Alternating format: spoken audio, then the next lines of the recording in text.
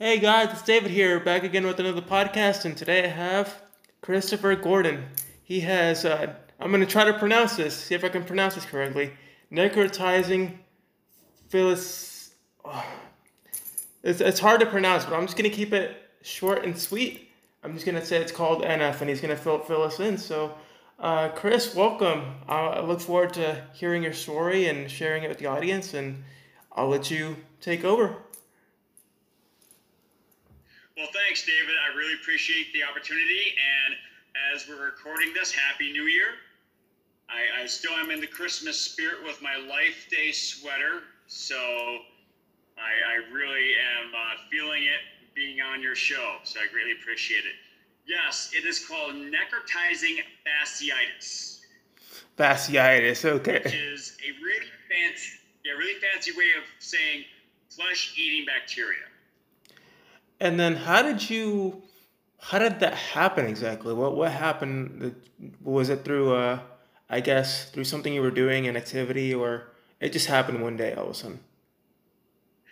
It was through the activity of helping my wife get my kids in the van so she could take them to school and daycare. Nothing crazy. I wasn't down in any kind of bog full of hazardous bacteria. I was doing my everyday duties as a dad. I teach online for a public online middle school here in Minnesota. And so every day at that time, I would help my wife, Becky, by getting the kids into the van so they can go to their respective places. Well, I was flying my young son Seth, back and forth to the detached garage, and I veered too far to the right. I scraped the back of my right hand on my garage wall. And I've had scrapes before. I'm a boy, or at least a former one. And so I didn't think anything of it. I put him in the van. I kissed them all goodbye. As soon as they left, I went to the house. I washed off my wound, and I started my day teaching online. Well, that was on a Wednesday. 3 days later, on a Saturday morning, I woke up and I saw a large lacrosse ball-shaped bump on my right elbow. Now, I don't usually wake up like that, David, so I thought it was kind of weird. So I went to the urgent care room, or the urgent care in our local hospital here in New Ulm, Minnesota. And they said, well, it might be bursitis. Keep an eye on it and let us know if anything has changed. Well, within a span of 10 hours, something definitely changed. My right arm blew up, for lack of a better term. It blew to triple the size of my left arm. In comic book parlance, I was the Incredible Hulk in mid-transformation. And if I might ask, what, how did you, I guess at the moment, what were your thoughts that were running in your head I guess as it kept going, as it kept growing, what were your thoughts in your head? Were you thinking, oh, this is something that's probably like really serious? This is something that could be cured quickly, or something that could be life changing or life altering, considering the situation that you're in? I never had any sort of major health scare before. Major health scare. And so I was at first in a wait and see kind of mode, but as the day progressed, my wife and I could tell that this is something a little more serious. So we were able to get the kids down for bed, and then she took me and we found a babysitter for them because they were 6, and the twins were my older son was 6, and the twins were 2 years old at the time. So my wife took me to the emergency room. They admitted me immediately, and then they found out, well, not only do you have a giant right arm, you also have sepsis. And for those who don't know, sepsis is an exaggeration of the body to fight off infections. However, sepsis is fatal, or can be fatal. Again, I want to say it is fatal, but otherwise I wouldn't be talking to you. But it can be fatal. And so that was something else we had to watch out for. They couldn't get an accurate blood pressure reading on me, so they kept close watch on me overnight.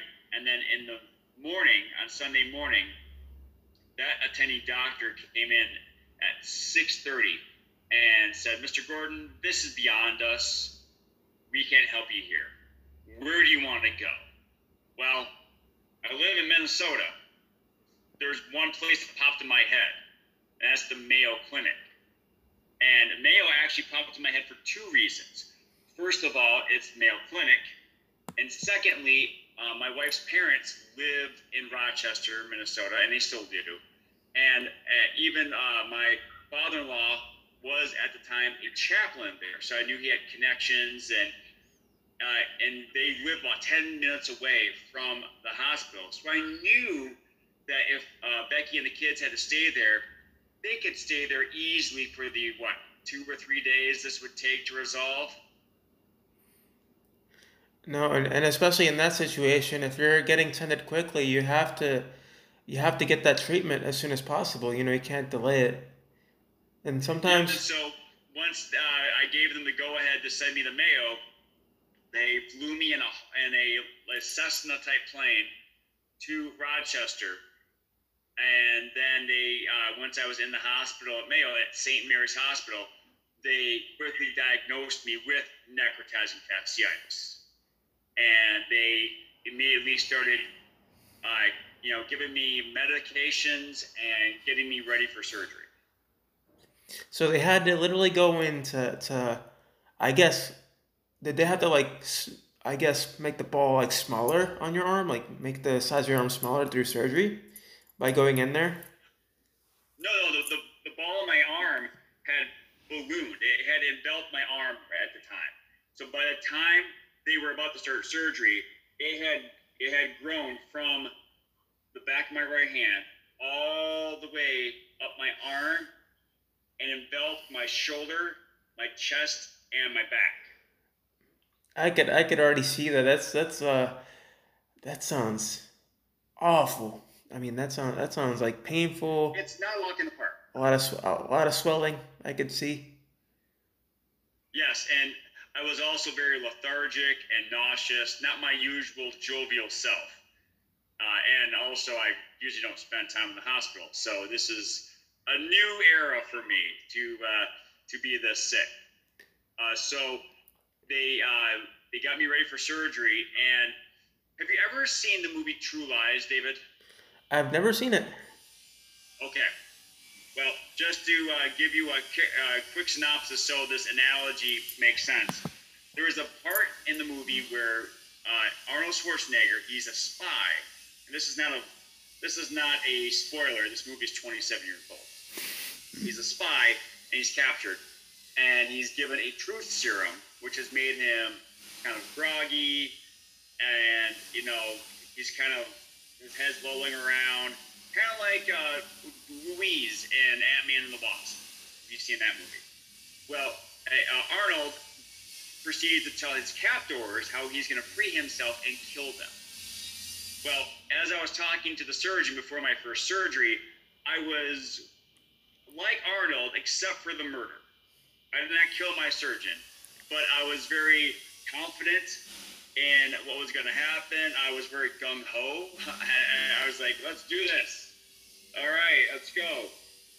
He's usually not expecting that from his patients.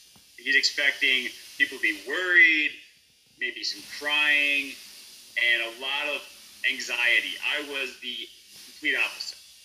I was ready to go, and so they soon put me under, and I was under for about 5 days. And then how long did it take you to fully recover from the injury? Well, that's a good question. First, I had to wake up and realize that I was not at the bottom of a giant water slide, because I thought I was.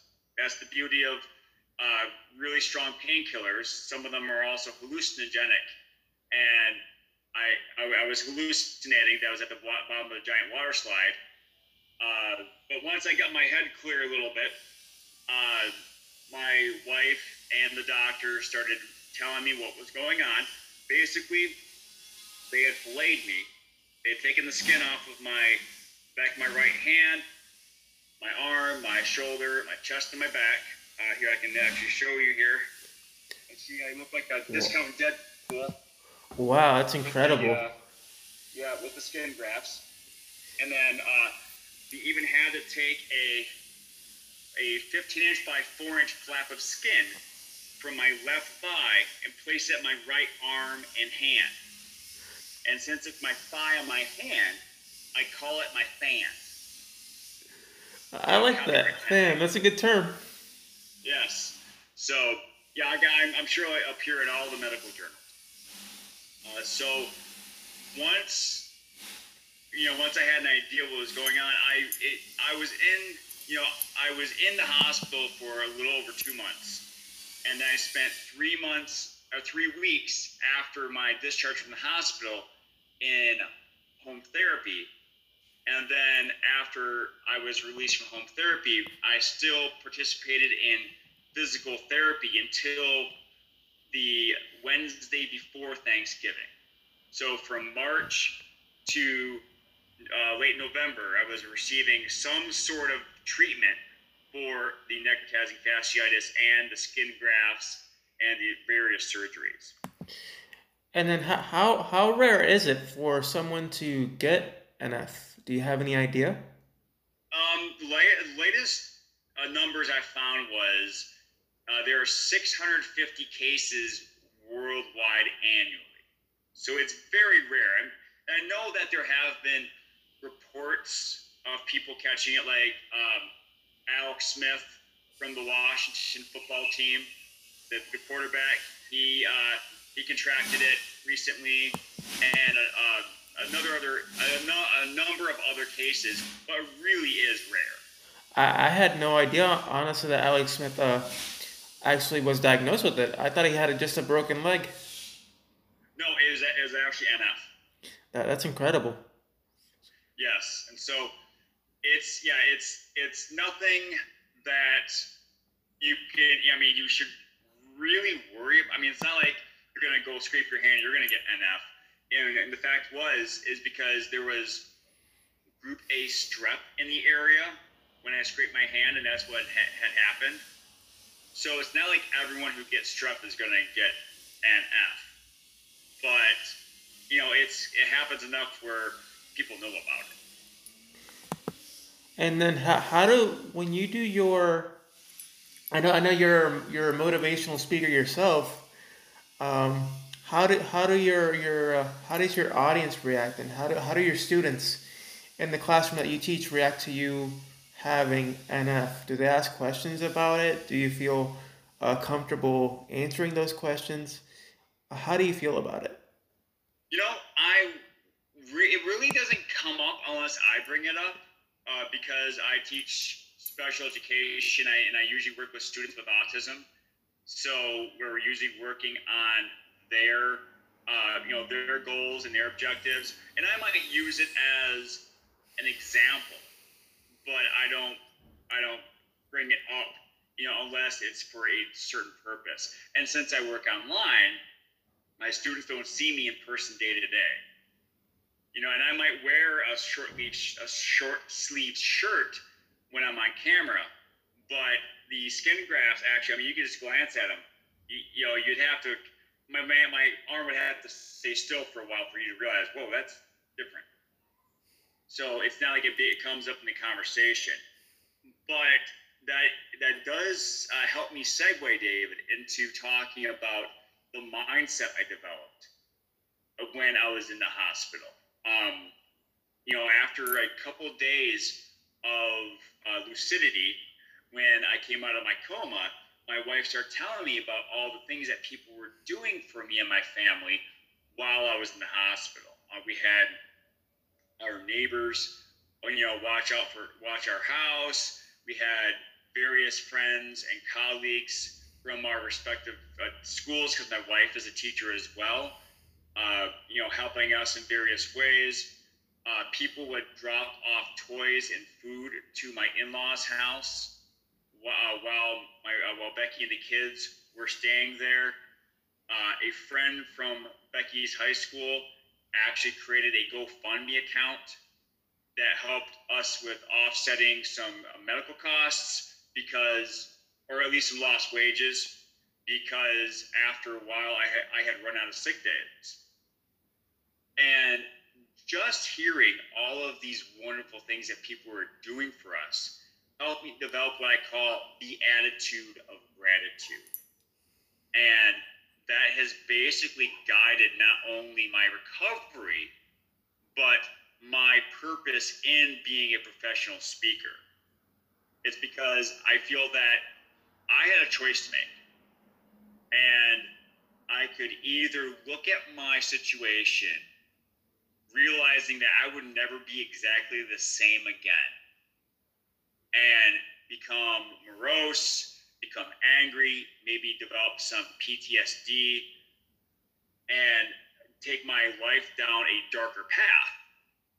Or I could develop some gratitude towards the fact that everyone was stepping up to help us, and become positive about my situation, start working towards a better future for myself, and eventually maybe motivate others to do the same. And that's what I chose to do. That's awesome. It seems like you had a good head on your shoulders. You were positive the entire time. You you tried not to let it get to you. You kept positive. You were happy. And it shows a lot. Like I always tell people, your attitude radiates on so many others. If you're negative all the time, that negativity can radiate from person to person. Versus when you're positive all the time, it can same thing. It radiates. And and Yes. I hate to use the term radiation because it's always a negative, but it's a good way to kind of describe it in a way. It radiates. Yeah. Well, I mean, the sun radiates on us all the time, and we're able to live because of it. And so radiation is a great thing, and I think that's a great way of using that word, David, is because you're right. Our outlook on life and our attitude does radiate outward. And if I were to get on social media and say, "Oh, this is awful. I look like a discount Deadpool. My volleyball block is not what it used to be," which doesn't really matter because I'm 5'8", and I can't really play volleyball in the first place, Yeah. so big deal. But you get what I'm saying, that if I were to get on, project a negative attitude to people, that's going to respond. They're going to respond to me in a, at first they might be, "Oh, it's okay," but they're going to get sick of me after a while. And, they still might get sick of me if I'm positive, but at the very least, it's more on them to reject my positivity than it is on me because of my negativity. And then I know I've seen pictures of you where you run. How did you? I know. Were you a runner before NF, or did you start running after? And how did you cope with having to try to run again after the situation?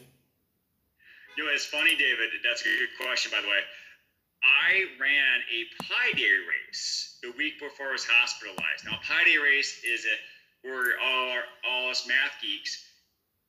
And I use that term "us" math geeks because I'm not really good at math, but I just love this term. Pi is 3.14. A 5K is 3.1 miles.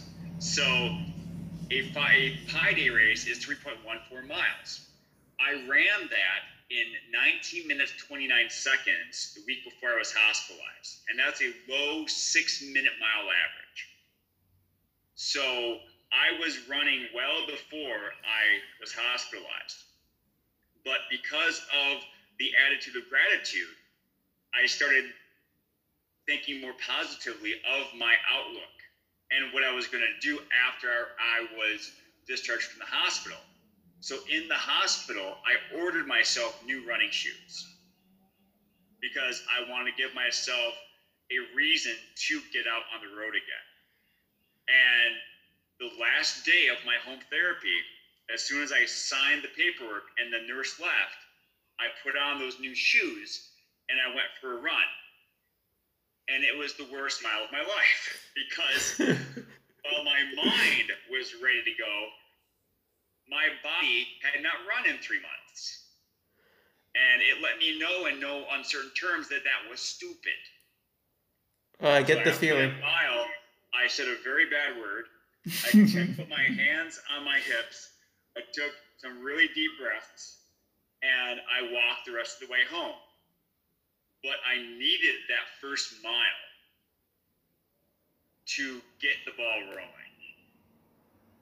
And after that first mile, I would start doing more workouts, but I would be smarter about it, and I would break up the run into a run-walk method.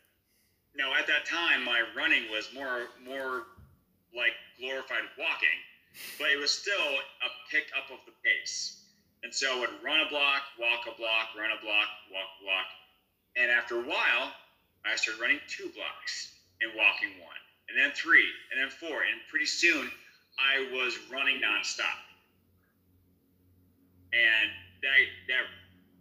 that ability to build on the foundation I had laid for myself actually helped me run a few 5Ks within a few months of being discharged. And I actually placed second in my age division in a 10K in October while I was still in physical therapy. And as far as NF, since I know since you're running, would you ever I guess if they have some sort of a way where you can run for a cause where you run a certain amount of miles and then you can maybe help out by I guess not sort of asking people, but I mean just maybe seeing if people would help out with your cause and maybe donate towards a nonprofit that hosts battle people with NF, or if There are many different ways to do that.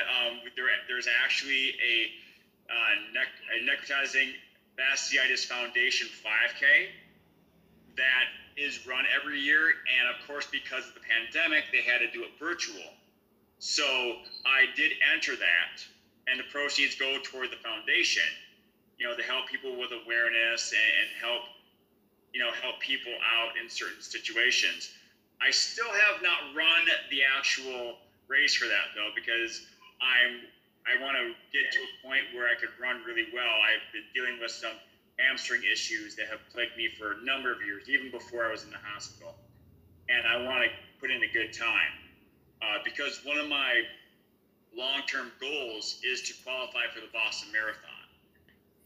And so because there are no races right now, I decided, well, I'm going to use this time to start laying the groundwork, to keep up the base mileage while rehabbing my legs. And I'm also training for a black belt test in Taekwondo. I'm a recommended black belt. And I have that is awesome. Work on a few kicks. Thank you. To make sure I can pass my black belt test.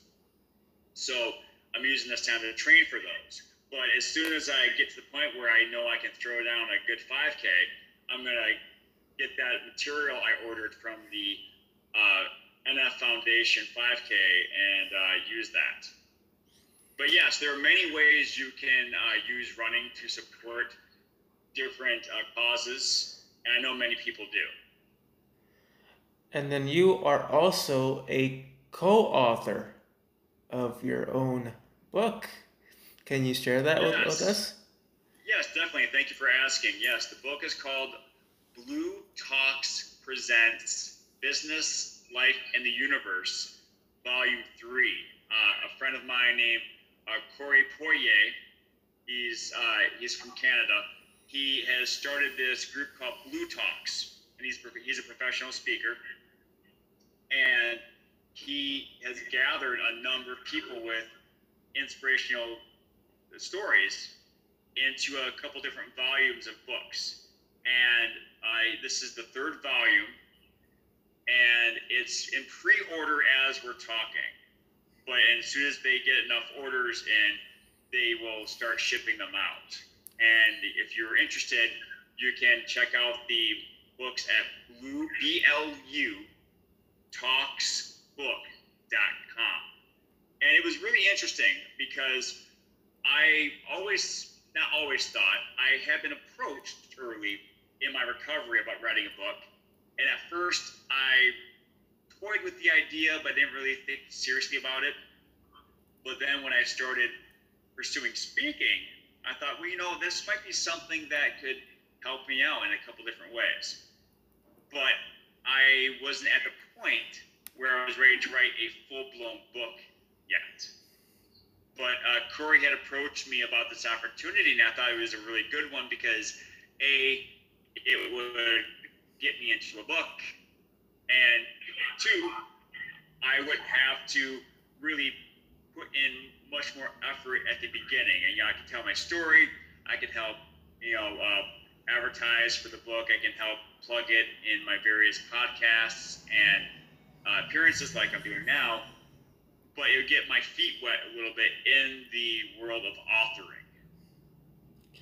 That's awesome. It's actually one of the things that I'm actually looking forward to doing, because I've had people for so many years tell me, "Hey, you should write a book. You have all these experiences. You've overcome a lot in your life, and you've beaten so many obstacles." But for me now, it's just focusing on this, public speaking. I want to give people a platform where they can share their own stories, and so that people can see, hey, there's various people, various individuals with various physical, mental, any kind of disability, or or any kind of impairment, such as yours, with NF, that it's not the end all be all, that you can overcome that obstacle. You can beat the odds. Yes, indeed. And, while I'm not writing a book right now, I am working on an online course based on the attitude of gratitude, which is called the Attitude of Gratitude. And it's a 3-step or 3-week course that takes people through, the T, the A, and the G in the Attitude of Gratitude, or TAG for short. The first week we talk about thinking about all the good things in your life, and we practice doing that. And then we work in the A, which is acknowledging the appreciated. And then the third week we throw in the G, which is giving someone else a reason to be grateful. And I feel that this is something that not only the average person can do to increase their level of gratitude, but I'm looking towards working this into schools. Because I want to speak to schools, but this is an added feature I can offer schools, to use my message to help benefit others than myself. And not only would this benefit kids for, like, say, a couple days after they hear my talk, but they can practice this for the 3 weeks, for more than almost a month. And then hopefully by the end of that 3 weeks, it will, practice they keep doing after they stop watching my videos. So, in regards to everything we've kind of covered, what is one message that you'd like to leave the audience with? Like, what is something that you want to emphasize for them to know? Like, anything positive you like to share? Any words? Well, 2 things. First of all, I want to share with people, always take count of good things in your life, not only the big things, but the small things, because it's really the small things in our lives that bring us that daily joy. I am thankful for my faith, my family, my house, my job, but also I like my Guardians of the Galaxy, phone case. Yeah, that's awesome. My Flash water bottle. I like the way that I sit in my chair, how it feels. I like the way my shoes feel on my feet. I like this multi-purpose clip. It's a chip clip, or it can hold up a microphone, or it could hold some wires up. I like having this in my life. And the more you're able to appreciate the things that you have in your life, the richer you're going to be. I am by no means rich. I don't have a Scrooge McDuck money bin in my backyard. But when I think about all the things I have in my life, I consider myself rich because I'm so thankful for the things I do have. And so I want people to do that is, at the very least, be thankful for everything that you do have, because no life is perfect. And you can either count all the bad things, all the things that are gone wrong, all the things you don't have, or you can count all the things you do have and realize you have more than you thought. And you have to. I'm sorry. And you have to realize some of the things that you do have can't be replaced. Like family members and people close to you. So yes, definitely, like you said, you definitely have to cherish them. Yes, exactly. And speaking of things that aren't perfect, that goes to my second point, which is pass on perfection and go for greatness. We are inundated daily by pictures of perfection, whether it be on TV or on the internet or in movies, of things that are picture perfect, that we should aspire for that perfection. But even if we do attain that perfection, it is fleeting. It does not last. And people have analysis paralysis because of it. They think, I can't make this perfect. I might as well not try. But you can't do that. You can't live your life always seeking perfection in everything. You just have to go out and do it. And that's something that I'm working on right now with myself, by not worrying that I'm the perfect speaker, not worrying that my course does not look as good as, say, Brendan Burchard's course. I just need to do it. I just need to do my best and get it out there. And by doing my best and being consistent in my practice, I may once in a while reach perfection, but I will always be great.